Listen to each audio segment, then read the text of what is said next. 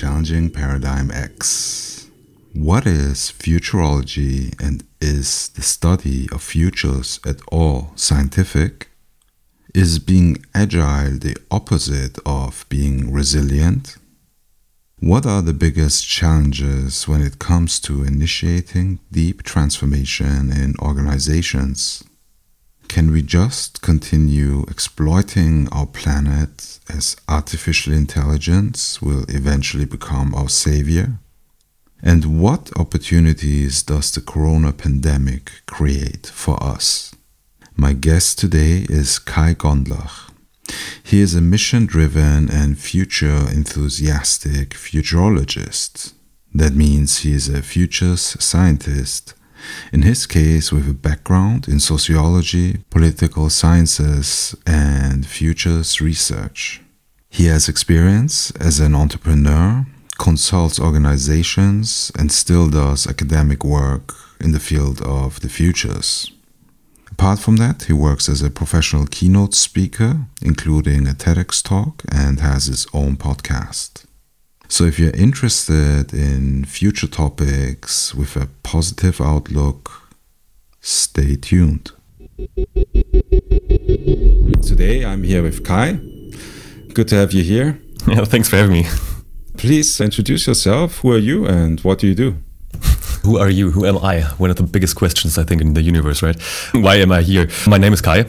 I have been born and raised in the very north of Germany, but actually my parents didn't come from there. But I think what describes me the best is I'm a very enthusiastic person when it comes to future questions. And that's part of my job description as well. So I'm a futurologist, futures scientist, if you will. And I like both the technological stuff as well as the societal stuff, the political stuff. And that's why I'm quite constantly engaged in researching futurist topics, reading studies, writing studies, writing blog posts, doing my own podcast. Essentially, I think I like to think about futures and visions. I'd like to anticipate basically all of that, and why are there political parties, for example, that try to get back to like pre-modern times, basically conservative, but why is there also so many constraints in the society that try to undermine basically the visionary parts of what futurists or futurologists like us basically do and talk about. So it's interesting to study humankind, basically, and with a certain perspective on futures. That's what I do. Okay, and why do you do what you do? I think because it's fun, to be honest. I think when I started working or being an employee some 10 years ago, I was thrown basically after my bachelor's thesis into this labor market with employers and the job market, and you have to apply for many jobs to get one feedback or so. And then you get into the machinery. And then you somehow realize that building your own career or whatsoever always involves outsmarting or outcompeting other people. And of course, growing on your own. But then I had some 1 or 2 years in a very big corporation, DAX 30 corporation. And I got to know all the ups and downs of the people who were working there. Some only been there for a couple of years, and some of them like for 30 years and already expecting their pension plans. And what struck me the most, I think, was that many of them didn't really love what they were doing. They were good at their job, no question at all. And some of them had a small path of career behind them. Some of them were like looking into the future, like to get the next level and so on. But I rarely encountered someone who was really like purposefully doing and loving what they're doing. Yeah, and then I found out that you could study futures science or futures research. And I thought that sounds so cool, because me being someone who studied social sciences and political sciences before, I knew that there's more to be done and more to be like researched or focused on than just like to look back in history. And I love history, and I'm a totally history dude. But on the other hand, most of the studies I encountered back then were always like describing what already had happened long ago, and then not even like deriving from that what was really needed to be done. So giving tips for politicians or for decision makers in the economy. And then I found out that you could study that futures research program in Berlin, what I did. And I loved it because it was like so interdisciplinary. So we learned so many things about so many industries or studies, like for instance, economical studies or social studies, then pedagogic studies, or I don't know, everything studies, a lot of which involved sustainability studies or gender studies. So it was like such a packed plan in 2 years only. And after that, we got like the certificate which said, you are now the master of the future, basically. Well, okay, not really, but master of arts of future science. And I loved that because there were so many new like possibilities or opportunities for me to realize what I loved, which was or still is not just researching on past events, but also think what could happen next and what could the development be like in 10 or 50 or 100 years, and then backcast what needs to be done to achieve one desirable future. Because I think that's one very important aspect of futures studies that very few people I think know. It's not just about researching very objectively what could happen. Yeah, that's one very important part. But necessarily it's so important to anticipate what you would like to happen next. And we as a society, every group, every system, every societal system, and it starts with my own mind, everything like is part or subject of ambiguity and complexity and so much change and volatility and all that, of course. But the fact, the fun fact and also the challenging fact is that barely you ever meet someone, even an organization or a small group of people, let it be a family or so, who really has thought about their own futures. And I deliberately say futures, not just future. Every one of us thinks about future all the time. As soon as we stand up from bed in the morning, or we leave the house to go to the grocery store or supermarket, or we meet up with friends in the evening, which is possible finally again, we always anticipate what could happen. In the first place, we dress ourselves up. We need to wear clothes. Sometimes we take an umbrella because we looked up at the weather forecast and it said there's a likelihood that it's going to rain tonight, and so we are prepared. But the more time you go into the future and the bigger the systems are, obviously, but not really obviously because we anticipate that really as a society, then it gets complex and complicated. And of course, it's not there's not like the equivalent answer to the umbrella in the evening for a society in 10 years. So let it be, or for example, the climate crisis. I think 99.9% of scientists agree that we have a climate crisis, which has been like strongly made by humankind. Of course, that's like the Anthropocene. So we agree on that fact, but it's so difficult to agree on which measures to be taken to like really find out what is happening right now in the Arctic for the glaciers, for example, or for the rising sea levels, or for environmental refugees, and so on and so forth. It's really difficult to agree on an agenda to avoid certain scenarios to take place, and that's basically one of the most political aspects of my job, to support those organizations and institutions that are there to formulate, to create or to decide on what actually needs to happen. And that's a very interesting job because I get to meet interesting people in these institutions. I think we're in the same boat here. But on the other hand, it's sometimes I would call it like a very high or strong responsibility, because on the screen, people who are listening to us right now also see us in the entertaining mode. And of course, that's part of the job, to deliver the scientific facts and visions of the futures, of course. But on the other hand, it's so important that the people who listen to us and take action after that the right, ethically right or correct stuff is being delivered, actually. Please tell me, did you, along your studies or beforehand, or also afterwards, have any epiphanies or turning points that would lead you to do what you do now, that would change your perspective drastically or your perception drastically? Yes, numerous, I think. So the first thing I think is the constellation of my family members, probably. It happens to be that my father is pretty old for my age, or I am pretty young for being his son. He was 53 years old when I was born, which leads to the situation that I basically have a father who's the same age of the grandfather of my friends. So we have an intergenerational education basically in the family, which is great. So he was experiencing the Second World War. Imagine that. So he was born in 1934. So he was already like conscious when all that shit happened. Being born in the west of Germany and then grown up in what is today the Czech Republic, at least for a few years. I think that's the first thing which strongly influenced how I look into like reality or futures or history as well. And I'm really grateful for that experience and from up until today, long, very deep talks with my dad, which is really, really cool.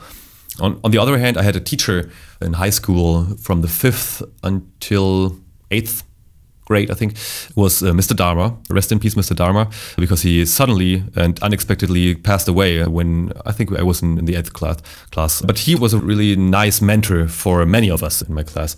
And he used to teach us this saying, this motto from the Scouts, which is be prepared. I never encountered Scouts, actually, unfortunately. But I think this be prepared thing, it started off with do your homework, of course. This was the first thing. So when you come back from weekend and there's Monday, yes, there will be school and you will have had homework. And if you won't have done them, there's going to be like, he's going to be angry or stuff like that.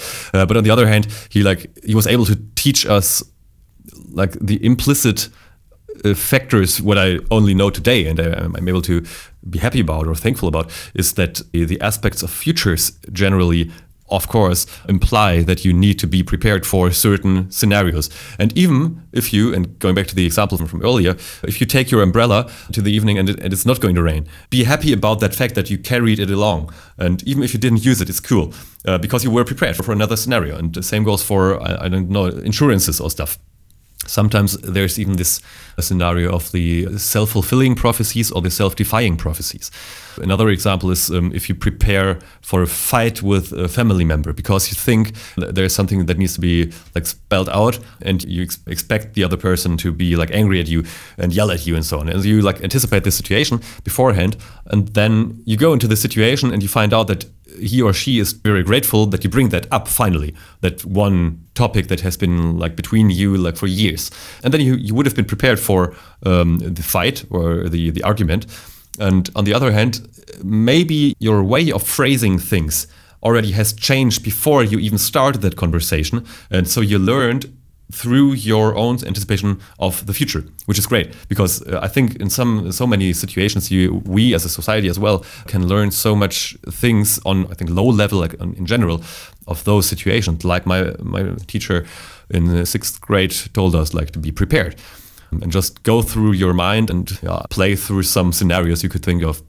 That really helped me a lot, and I think there were some people that really were influential in the past 6 years. And the first thing was when I started my job here in Leipzig. I moved to Leipzig 6 years ago, in 2015. Great city, by the way.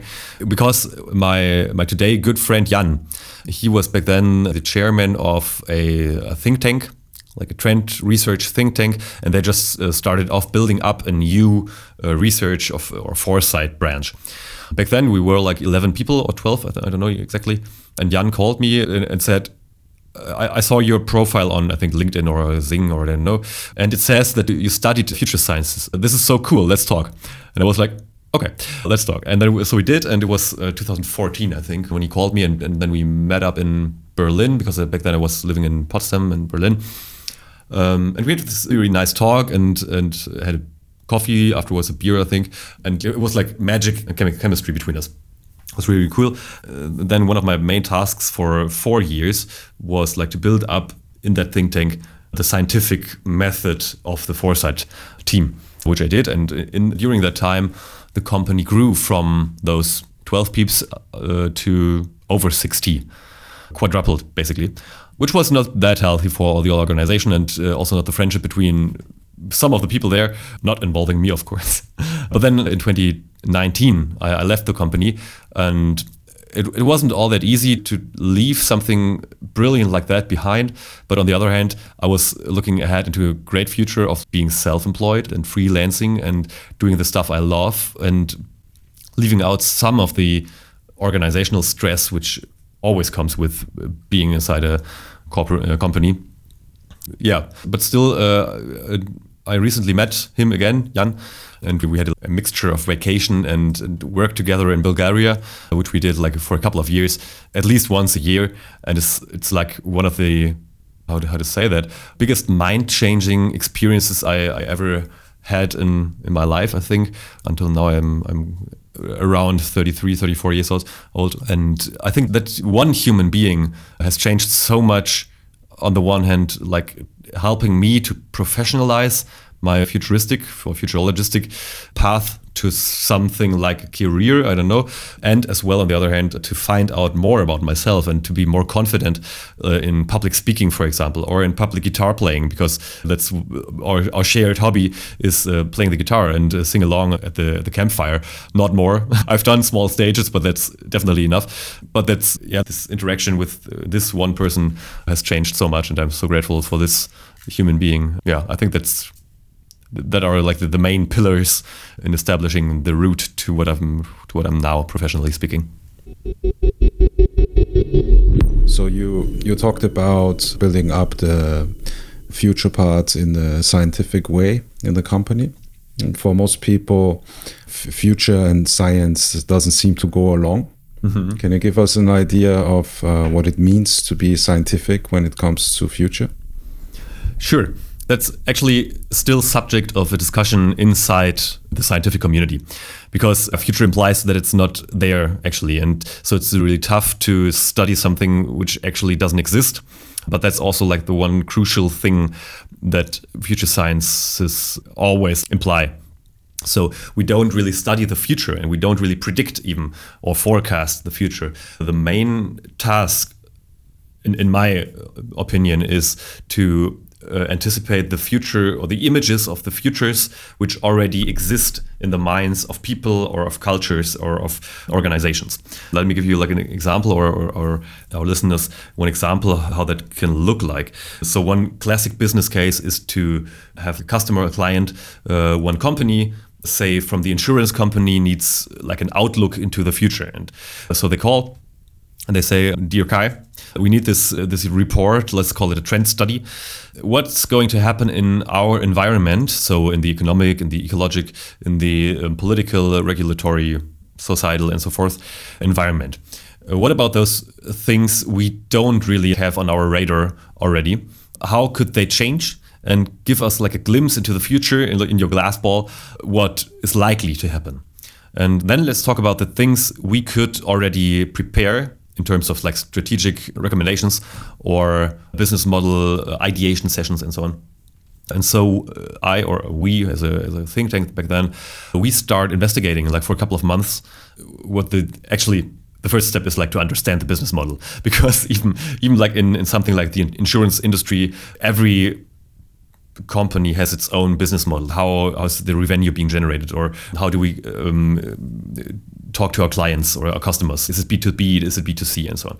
So at first we need to understand what really is the environment of this particular client, and then we start investigating, like with online research. Of course, we read lots of papers, we read lots of studies published in magazines or scientific journals, and of course we have our tools like trend radars, which tell us, like a trend Google, if you will, what are the most important trend agglomerations, basically. Is it that important for the insurance industry to deal with quantum security, I don't know, or with distributed ledger technology? Or is it more important to look at the European Union regulatory level and to talk to some experts from the Parliament or from the EU Commission? I don't know. And then the next step obviously is to talk to those people. So we do lots of what we call expert interviews. And what we ask them is not like to read out their press papers or things they would publish 2 months later anyway. The core idea is to identify those people who have strong influence inside a political system or inside the economical system, I don't know, or in the tech area, and ask them what they would think is doable in some years of time, or what is likely.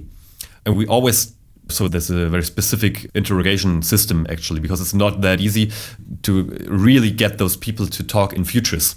Because always, like, it's natural to stick to your role inside the society. If you ask like the CEO of an insurance company how he or she anticipates like the year 2040, they will basically replicate the strategy papers they have worked on like for the past 5 years.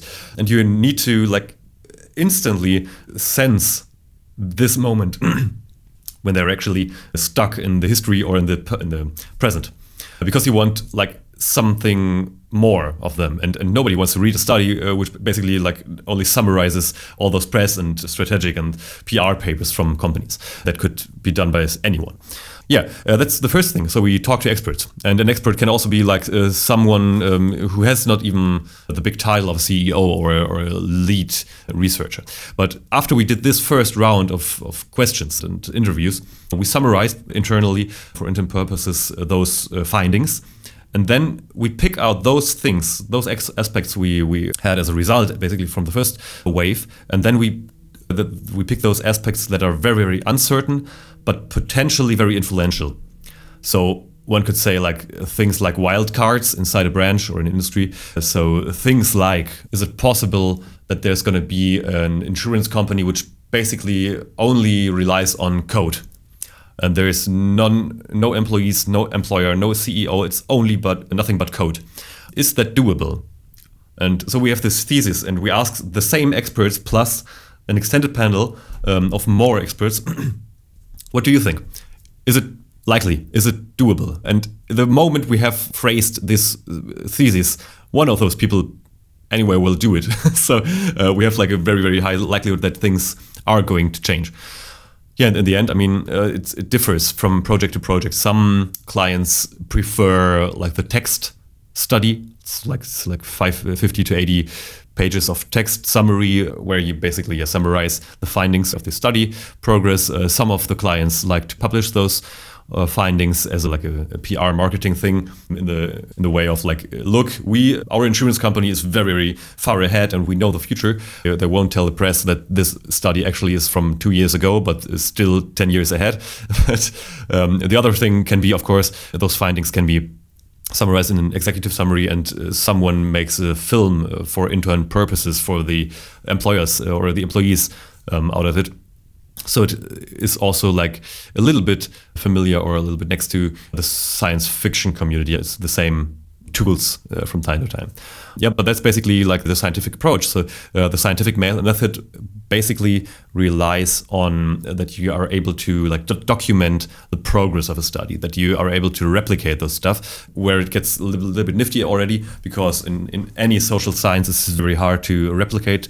The mathematicians or biologic researchers, they already are like fighting the fight against the social sciences, because you can't measure social things. And if I ask you the same questions today and in a year, you will definitely give different answers. So it's all about being quick in taking a snapshot basically of the future's images inside the heads of decision makers, and then make up your own mind and put that stuff into the next decade.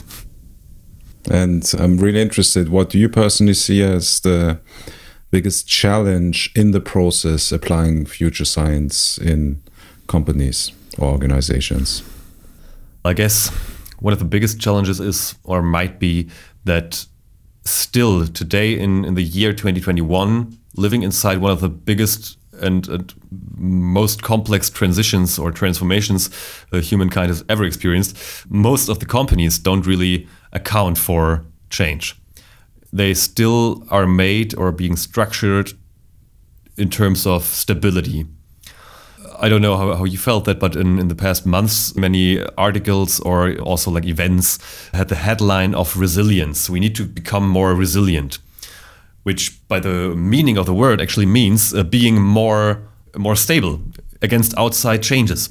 And it's being used at the moment for some kind of PR phrase to actually imply that you're more agile and be more flexible to to align to change. But that's actually not the meaning of the word. But I think the companies or most of the organizations, including like public sector institutions, have like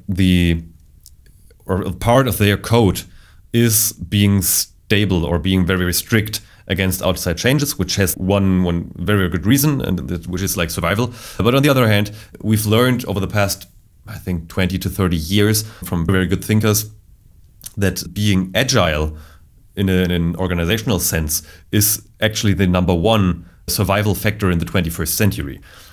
But also, and it leads into an organizational schizophrenia, that also like this, like aligning to an agile workforce or labor market also like is one of those changes from the outside, which has to be like fought against. And that's where I came to the conclusion a couple of years ago that these 2020s, this current decade, is going to be the decade which most likely will be remembered as the decade where most of the companies and organizations failed and they died because they weren't prepared for change.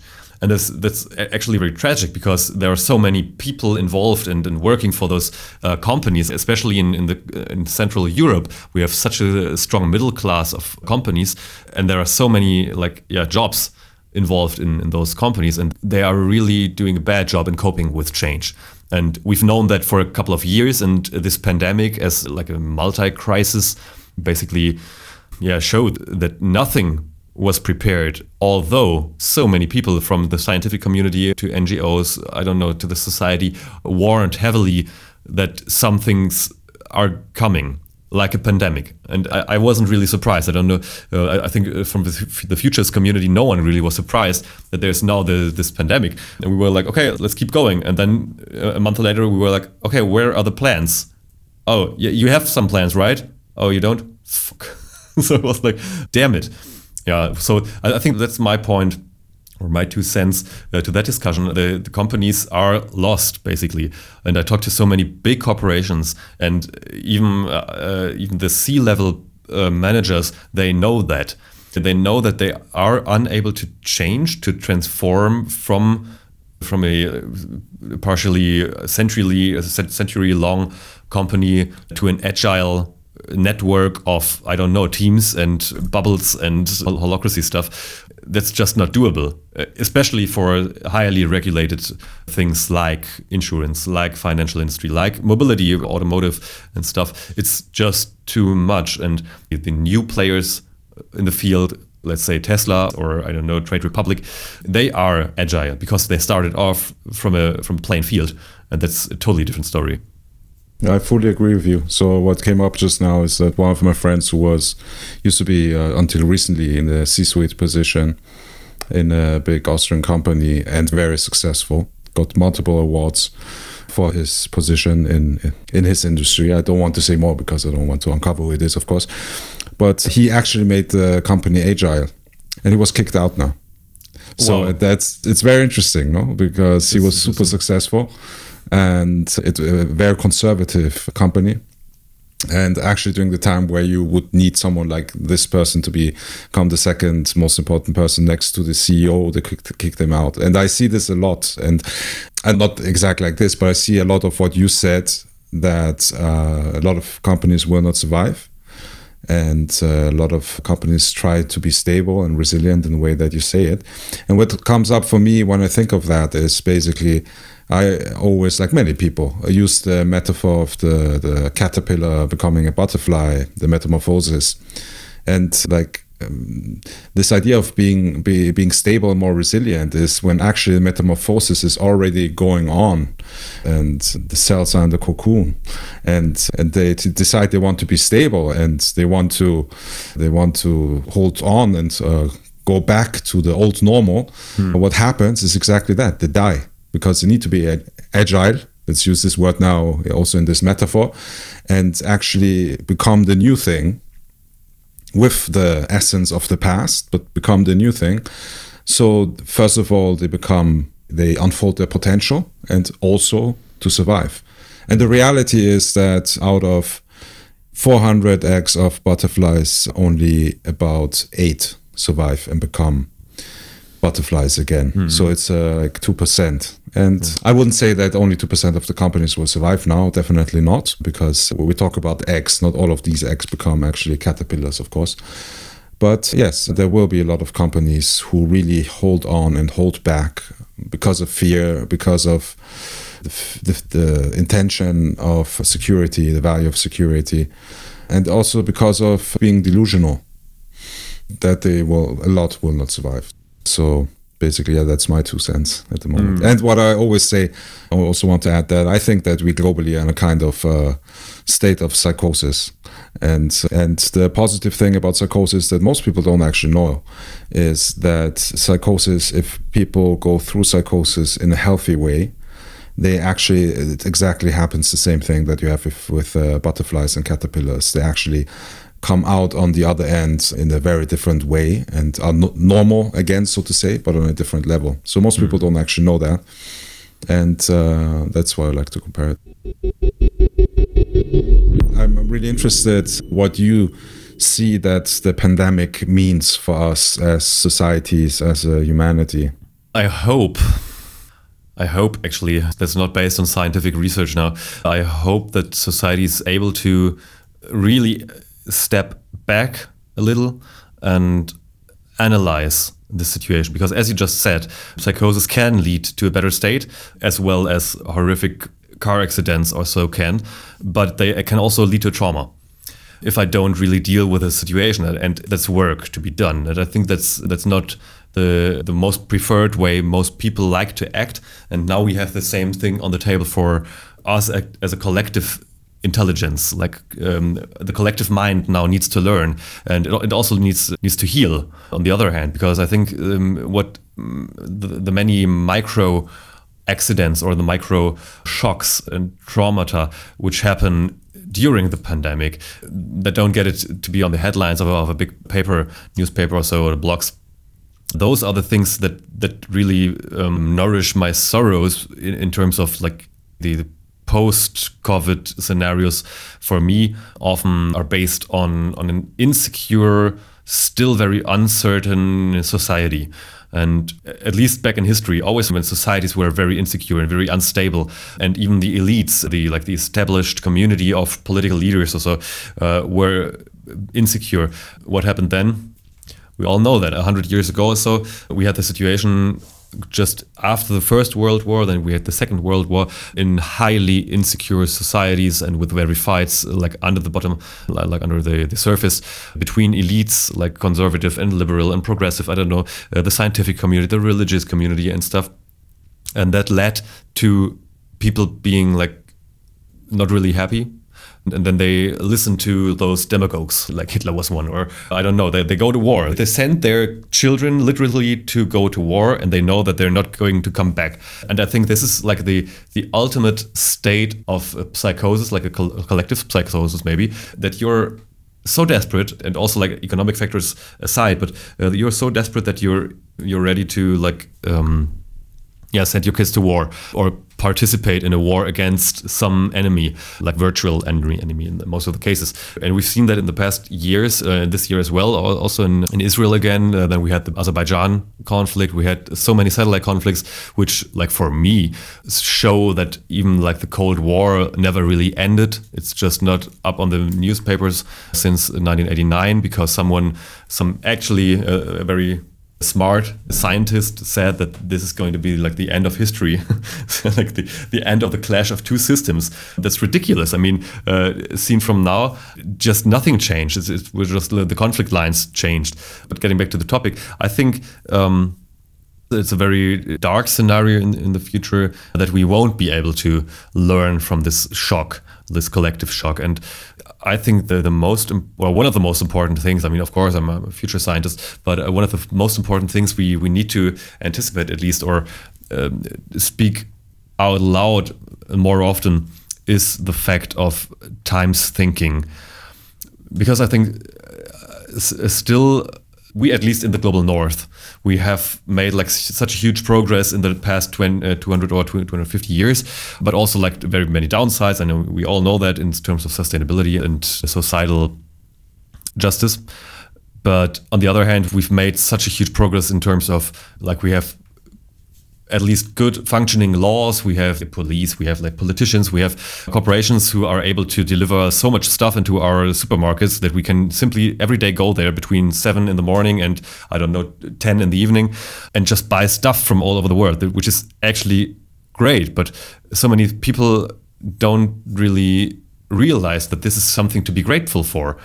And so if something changes in the daily routines, they are unhappy and then they're angry and then they yell at each other and then they say that those migrants are subject to our policy because it's just nuts that they come to our country and want to steal our jobs and our wives and I don't know. Like these narratives nourish on the ground of unhappy people and ungrateful people. And I think this is really closely connected to thinking times differently. And thereby, I mean, this whole thing we call history is not a linear story we can tell. And it's also not, and greetings to my history teacher back then, it's also not something that repeats all over again. Of course, you can always compare things to each other. You can even compare bananas and apples. And I think that's cool. But I think we need to learn it. We need to understand better the spiral dynamics and the times, like the levels we are leveraging in the past decades, because what we are heading towards possibly can be something very cool for everyone. Even if we are going to be like around 10 billion people in the world in a few decades, and some people still believe that we are not able to feed even the people we have right now. No, that is something we need to discuss definitely and publicly as well. It's all about justice and it's all about what we value as a being. And not just human beings. It starts with human beings, and we need to try to, in my opinion, to make it affordable for every person in the world to have access to water, to food, to schools, to clinics, health systems, and stuff like that. But it's not that easy, obviously. And on the other hand, we must not forget to grant certain planetary beings, like the planet itself, Mother Earth, which nourishes us, which keeps us alive, basically, which is part of the universe. Without the sun, we would totally be bunked. Without the moon, we would have some problems. Without forests, clean air, birds, bees, stuff like that. It's so big and so complex. But we should grant those planetary beings rights, just like it happened a few months ago in New Zealand when rivers became just as persons. Which is a very big effort for climate activists, but New Zealand is not really like the biggest country in the world. It's good that things are starting to change, but as long as it's not forbidden to throw plastic into the rivers, to put like chemistry waste, like BASF or Bayer or stuff like that, companies like that, they're doing it all the time. Or Nestle is still purchasing water sources in those regions where most of the people are basically dying from too less water. And corporations like that, they just don't get the idea of a holistic society, humankind. And I think that's one of the things we need to address more often, and not just in the activist way, because at least for me, that's not the right way of phrasing it, but like in a way that really can change things or address like regulatory changes that need to be taken so that our children or grandchildren generation will have a planet where it's like nice to live on, and not just where everyone's in the state of a refugee all the time, and the climate catastrophe basically destroys all the ground for plants and things we could live from. That's something I call the Leviathanocene. It's like translated to English. So Leviathan or Leviathan, I don't know, this ancient creature, which was like then in the 17th century used by Thomas Hobbes to describe this sovereignty or the dictators of that time, basically, or the monarchy. And he wanted to like picture like this destructive force with this ancient figure. And I think the other term which is being used for the scientific term for climate change or this age we are living in right now is the Anthropocene, which implies that humans are responsible for climate change and like geological change, which is already undergo since some centuries, not even starting with the industrialization, but some centuries ago. But I don't agree with that idea because it implies that every human being, that the human nature implies that we like to destroy nature and that we like to change the planetary boundaries, which is, I think, not the case. If you would do a poll, like conduct random interviews with people on the street or just type in some numbers in your smartphone and call someone, and you ask all those people the same question, would you agree that destroying the planet is cool? I think barely everyone would agree that's a very shitty idea.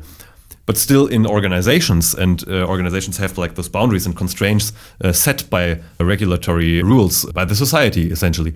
Those organizations are responsible for those changes, and they can't just simply stop doing what they're doing. And I understand that, so we like need to anticipate that as well if we build our future scenarios. Yeah, long story short, I think rethinking times and priorities in terms of like what is really, really essential to surviving and like living more than to survive is very crucial for our generations. So we're basically now at the core of what this podcast is about. Which paradigms do you think need to be challenged for a better future? First, I think that's the first principle or paradigm is that there's not going to be an artificial intelligence that is able to rescue us in our situation or to doom us, at least not in the next couple of centuries. Because I have the strong feeling that whenever I go to an event or write an article or something about or involving artificial intelligence systems, which is basically machine or deep learning systems, people somehow expect, especially from non-IT industry, of course, they expect me to say or to tell them that someday there's going to be a president or a chancellor, or like everything's going to be automated by an AI. Because there's the super intelligence approaching us. And after spending really many days or weeks or months, I don't know, studying this topic and talking to many experts in the field of AI and IT, I lost like confidence in those scenarios, because even if we can somehow simulate human brains by computers, by the speed of the transistors and the CPU and stuff like that, even then it's absolutely very unlikely that those machines are able to be conscious. I think I won't go more into detail, but having said that, this is one of the big paradigms where I think many industries or decision makers as well, and also normal private persons, expect the progress of technology to somehow land. It's like it's necessary, like a necessary output, that we're going to have a super intelligent AI agent that rescues or even dooms something, and it either leads to a state of, I don't know, like waiting for, what's it called, not Jesus, but like the big messiahs. Like the big messiahs, right? So just waiting, and it's going to be cool someday. So we can still pollute the environment, or we can still go to 9-to-5 jobs and do things just as we did before. As long as I don't need to change, everything's going to be cool. So this is the one big fraction, and the other big fraction is... May I interrupt you here for one moment? Yeah, sure. Because it's interesting what you're saying, and I agree with the second part, definitely. That, I mean, we have responsibility, and we cannot hope and wait for artificial intelligence or various artificial intelligences. So also, I mean, there's already multiple artificial intelligences that we cannot wait and hope that they will make it better. So I think that's completely the wrong approach. And also from my research, what I realize is that they're actually going to be like us. They're not going to be better than us because we teach them. So I mean, that's the second problem. But when it comes to the first thing you said about artificial intelligence, I like the people I talk to also on this podcast, they actually do agree on that it is around, not centuries to come. And that also I had two people on this podcast, both professors in the US in artificial intelligence, and both of them actually say artificial intelligence does already have consciousness. Okay, and that's interesting. Also one of them, Dekai, who is also a musician, and he is actually one of the people who was of like very crucial, influential early pioneers of machine learning. He explained that the shift from old school AI, let's call it this way, and what is now machine learning actually came through the paradigm of creativity. So there's actually this idea that AIs cannot be creative, but it seems to be the fact. But there's, as you say, you talk to experts, I talk to experts, and then there's different opinions, of course. Of course. I'm not an expert when it comes to artificial intelligence. I just make my research like you. And of course, people say the very different things. So I think for me, I was very surprised when they actually, I wasn't so much surprised about the creativity part, but I was really surprised about the conscious part, that they say, yeah, artificial intelligence is already conscious, but a very different consciousness maybe to what we compare consciousness now. But then the question is, once artificial intelligence becomes super intelligent, general artificial intelligence, what then is with the consciousness? That I just wanted to add that in a way that there's different opinions when it comes to this point, but definitely what I agree with you is that we cannot hope that we can just continue polluting the environment and doing all this stuff, and they will fix it for us anyways. So yeah, like definitely the movie WALL-E. Yeah, exactly. Someone needs to get it done.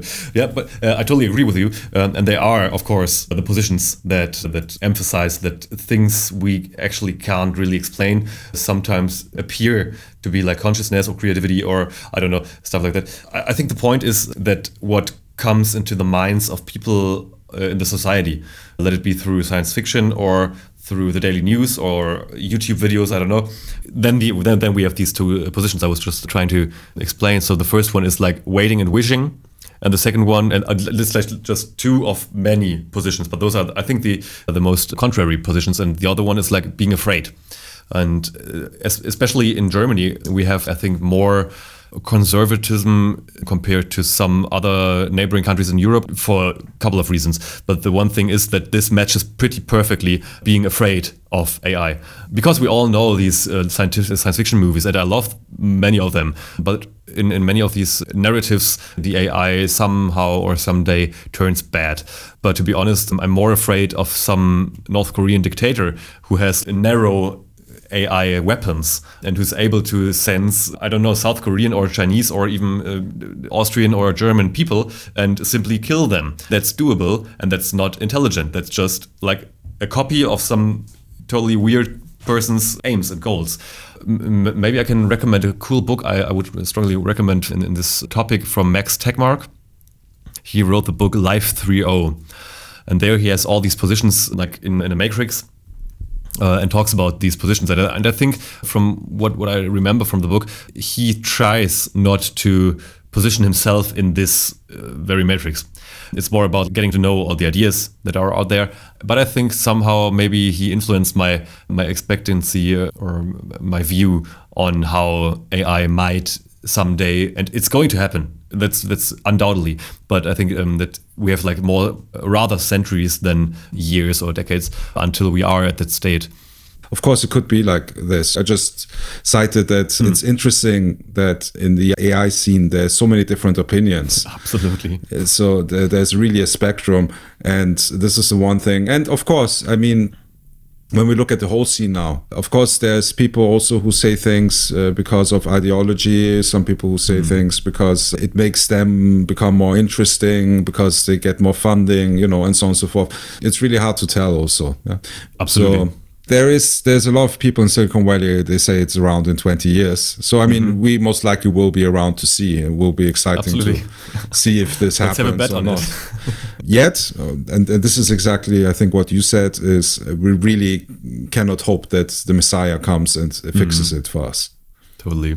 And if I may add just one thing, I think speaking for myself in my own interest, I need to at least keep this expectancy up, I think, until 2030, because one of my current projects, which is going to be published around the end of the year, is dealing exactly with the labor market or the workforce and the influence of AI in different industries. So, for example, mobility or industries, different industries. And this is going to be like published at the end of the year. And we work with a pretty narrow definition of AI, which is also being used by the European Commission. And we also have the German Center for AI Research on board, the DFKI. And they share this definition. And I think at least until 2030, I'll be around for underlining the narrow expectancy. Yeah. So yeah, you were also saying something. You wanted to bring up a different topic as well, paradigm-wise. I think still, I mentioned it before, but it's so important that we need to go into detail, or at least underline it again. Thinking in times differently also has one dimension of mindfulness, I think. So we as a collective, we experienced now this shock very differently in different cultures or milieus or continents even, or as someone more digital or less digital.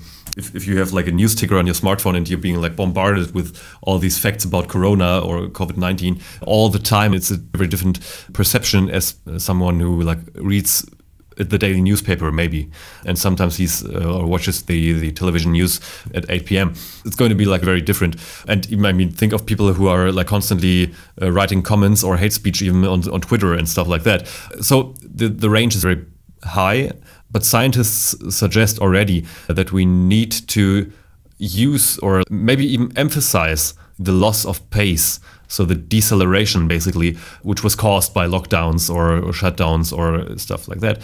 Because it's sometimes, even for someone like me, who is actually, I believe, very fast-minded, and sometimes I'm not able to speak as fast as I think. Many people have that issue, but my time, put other way, when I think of the past year, of about how many things happened, how many paradigms for myself have maybe changed, or at least nuances have been realigned. And it's not just in this year in particular, but like for every year. I think I experienced so many things because I learned very at the young age how to be more self-aware, how to be more mindful with situations. I embraced practicing at least a little bit of yoga very unregularly, to be honest, when I was around 20 years old. And I never got into that thinking of like perceiving yoga or alternative approaches to workouts or breathing techniques or so as being something like esoteric,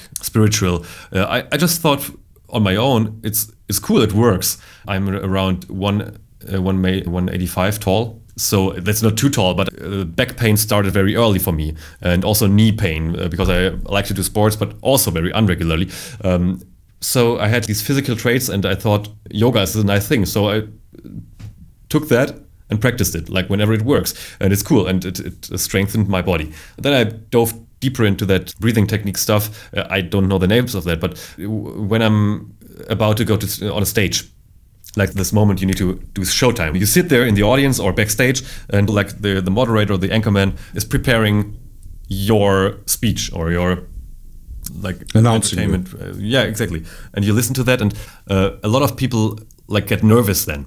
But it's all a matter of preparation, of course, on the one hand, and then this breathing techniques kick in, and you just like do that, and you're cool. And your brain is totally there. And for me, everything after that happens in slow motion, basically. So I observe the audience while I am talking, and I think about myself, how to walk to which position in the room next, or if it's now the right time to do a joke, or I don't know, because I like to improvise a lot during my talks. And that all are some aspects that are doable after you acknowledged yourself being a very self-aware being. And looking back in history, it's not that old, the idea of the Enlightenment. Everyone can be like self-aware and can change their own biography and learn whatever they want and do a job whichever they want. And a lot of people, or more and more people, are able to do that. But we still have like communities or countries, like for instance, like Pakistan, where we have this beautiful story of Malala, very inspiring girl who wanted just to have like education, basic education. And she wasn't actually able to do that because the Taliban regime was there, and they are still proclaiming today that education is not made for females. But on the other hand, we have this story, and we have this person who did it and who was able to get out of that system and become part of the other, I don't know, community, the global citizenship, I think. Because when I learned something about like humanism 2.0, we could phrase it like that everyone should have equal rights, equal opportunities, equal, I don't know, not equal payment. That's not the case, or that's not the topic. I think equality comes from very individual biographies, but like the access to education should be there for every being.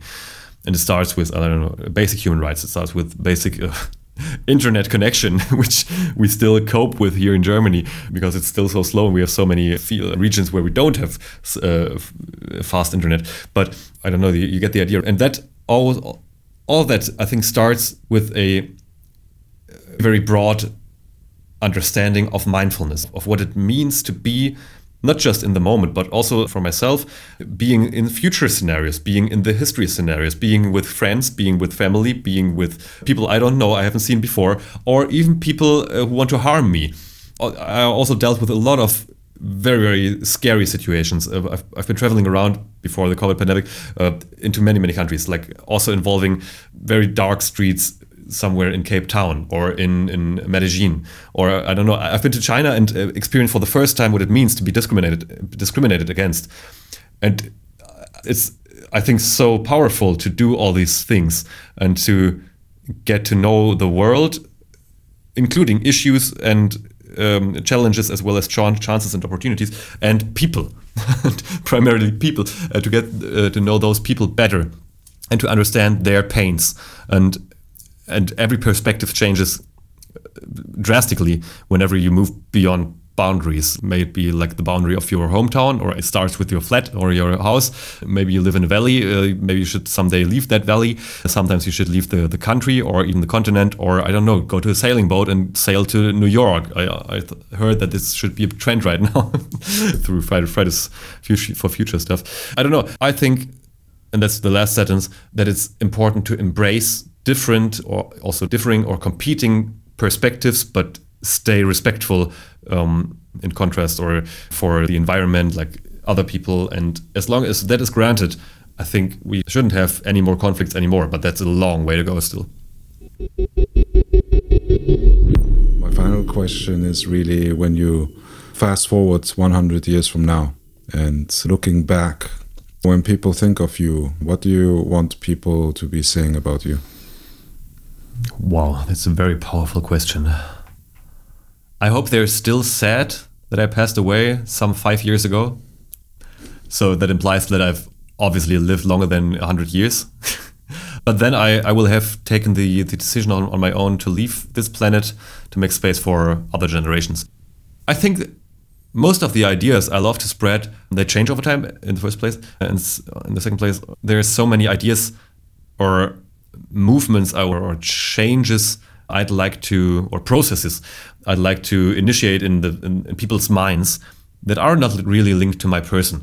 I love that one entrepreneur, he's around 63 years old. I met him 4 years ago or so. He's still so grateful that we met back then. And in 2 weeks from now, so in the end of June, we will share the same stage for the first time, because after that he started his own business from being like a C-level manager from a company in the west of Germany. And now he's like a freelancer on his own and does like purposeful things or meaningful things for him. And he's still so grateful. And sometimes he used to tweet about that on Twitter and write things like, and still thank you, Kai Gondlach, that you showed me this path. And I'm still so lucky having had the chance to embrace change and futures and stuff like that.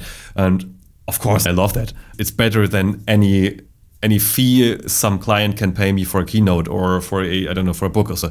Actually, I'm so totally Generation Y. I don't care about money. I just care about ideas and like seeing the spark in the eyes of my audience. And that's so cool. So if I could choose, it would probably be that in 100 years or so, people would still remember some encounterment with me.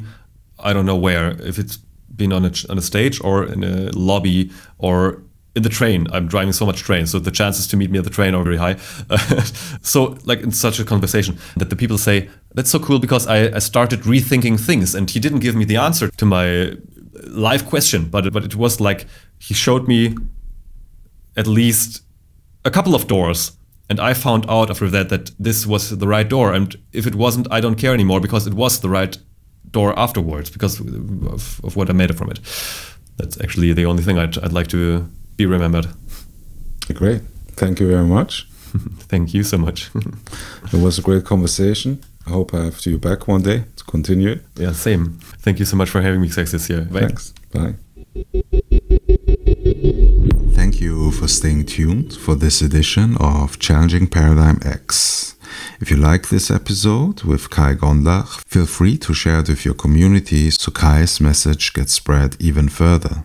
In the show notes, you'll find the links to Kai's work. Please hit subscribe and rate my podcast if you like it. I'd also be very glad if you write me a review. If you have any questions or comments, feel free to contact me. Next week, we are up with another edition of Challenging Paradigm X. Until then, I wish you a great week.